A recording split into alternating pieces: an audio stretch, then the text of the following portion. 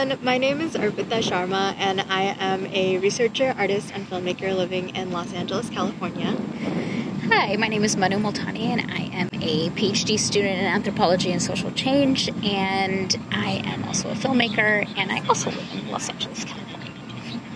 And we are the co-founders of Rethink Desi, which is all about providing new perspectives on our experiences in the Desi community locally and globally. And we're really hoping to decolonize our minds and build community and sort of share our stories and really talk about sort of what does it mean to constantly have to challenge the things that we grew up with that just don't make sense. And we wanted to do a reframe series because we feel like it's reframing some of our struggles. And so today's topic is hovering around sexuality and what does it mean to have a relationship with our body and our position in society and how sort of we receive compliments, don't receive compliments, how do we actually handle that? And I think my perspective will be specifically as a cisgendered woman growing up in California. And my perspective will also be of a cisgendered woman growing up in California, but having been born in India and immigrated here. So we're going to start off with the first question, which is, have you ever been judged for your appearance? Yeah, all the time, constantly. I think it's also not just like social judgment, but I also think it's like sort of self-imposed judgment because you think you need to fit a certain social norm that's then enforced through the social judgment. But yeah, I think growing up, it was also sort of not something that I think is encouraged of girls to like sort of have a relationship with their body. I think that's really changing now. But I think like I really just didn't have a connection with my body. You know, what about you? I think I grew up similarly. So I was always like, I always felt like a geek growing up, and I think in middle school and high school particularly, because you don't really talk about appearance or are supposed to have a focus on that as a Desi woman. It was particularly hard in that way. Yeah, and I think the other thing that's like super common too is that we're also then constantly being compared with other people, you know, and so it's like, oh, she's really skinny, why are you not skinny? Oh, she's like going to this school, why are you not going to this school, you know? Or she's achieving such and such thing, why are you not achieving such and such thing? And I think that comparative sort of way of thinking comes from a place of constantly being under-resourced and always trying to make things, I don't know, on the track of being more successful, for example. And I think that also then has to come with, oh yes, we all don't have like independent relationships with our bodies. We really have a function in society, and we need to just be like building our community, you know, versus like individually focusing on ourselves. So I think like the comparison and all of that sort of comes with that, I think, colonial idea that you really need to constantly be thinking about how to achieve something, because otherwise you're just gonna not be healthy or not be successful, and then that's not something, you know, you sort of can, I don't know what I'm trying to say, but I think it's sort of like, you know, coming from an under-resourced mindset, essentially. Yeah, and something else that I like, which kind of relates to that, is this idea of not feeling feminine enough. And I think that's something that as women we all struggle with, this notion of not feeling like we fit this stereotypical version of like that perfect full-figured body, and are the appropriate amount of modest with the appropriate amount of sexy. And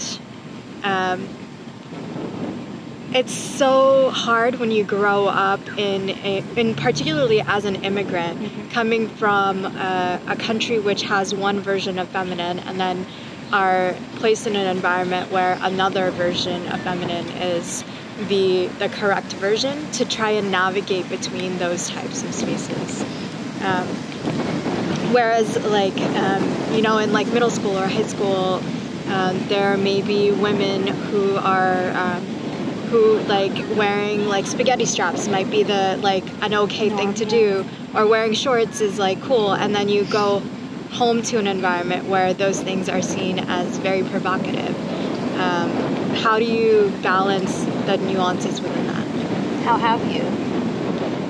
Well, I think I'm a particularly special case, because for me, growing up, I had a disabled brother, and so I was more focused on navigating those types of issues, and I didn't really, I just kind of was and existed,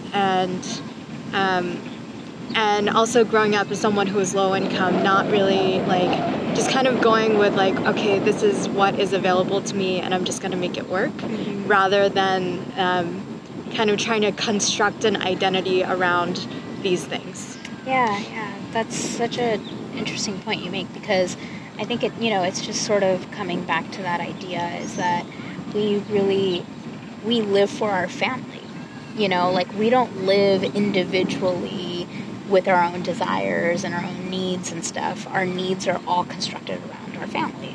Like everything gets informed that way, versus like, sure, you may have individual strengths and stuff that you bring to a family dynamic, but I think at the end of the day, we're always like, okay, what do I need to do to keep my family happy, and going and succeeding and healthy? And so if it's like, oh yeah, I need to look a particular way, it almost is like sort of a direct result in which like our communities think that's how it works, right? Is that you're a reflection of our family, and if you fit a certain norm or whatever, then you're actually putting up this facade that everything's really working well, right? And I think we're also to blame for that, because we harbor this like idea that we constantly need to look great, Yeah. I also want to, because I think this idea of also being low income, I just want to like expand on that a little bit, because what is low income in the US is not the same as low income globally. Like, we weren't struggling to have like, clean drinking water or appropriate sanitation, but there is a relative feeling of having a lack of resources that exists within the US, which has more to do with like housing needs, or with being able to buy things relative to the buying power of other people, and putting food on the table and all those things. Yeah. The second question is, do you ever feel disconnected to your body and needs? Do I ever feel disconnected to my body and my needs? Oh my gosh, yeah, constantly. I feel like it's like a evolution, right? Like, it depends on the day. It depends on what's happening. It depends on how healthy I'm feeling, or how healthy my family is, or, like those sorts of things. But I think it's really difficult, because then for me, it's just been like, if I am feeling disconnected, in the beginning, I guess the disconnection was just so common and everlasting that I never realized that it was a disconnection. But now that, like, being sexually active and being in a marriage and, like, thinking about sort of what your needs and your desires are really made me, like, retune myself with my body. Thank you for joining us for the first episode of the Reframe series. If you found this interesting to listen to, please give it a like, leave a comment with your thoughts, and subscribe for more interesting content in the future. Thank you.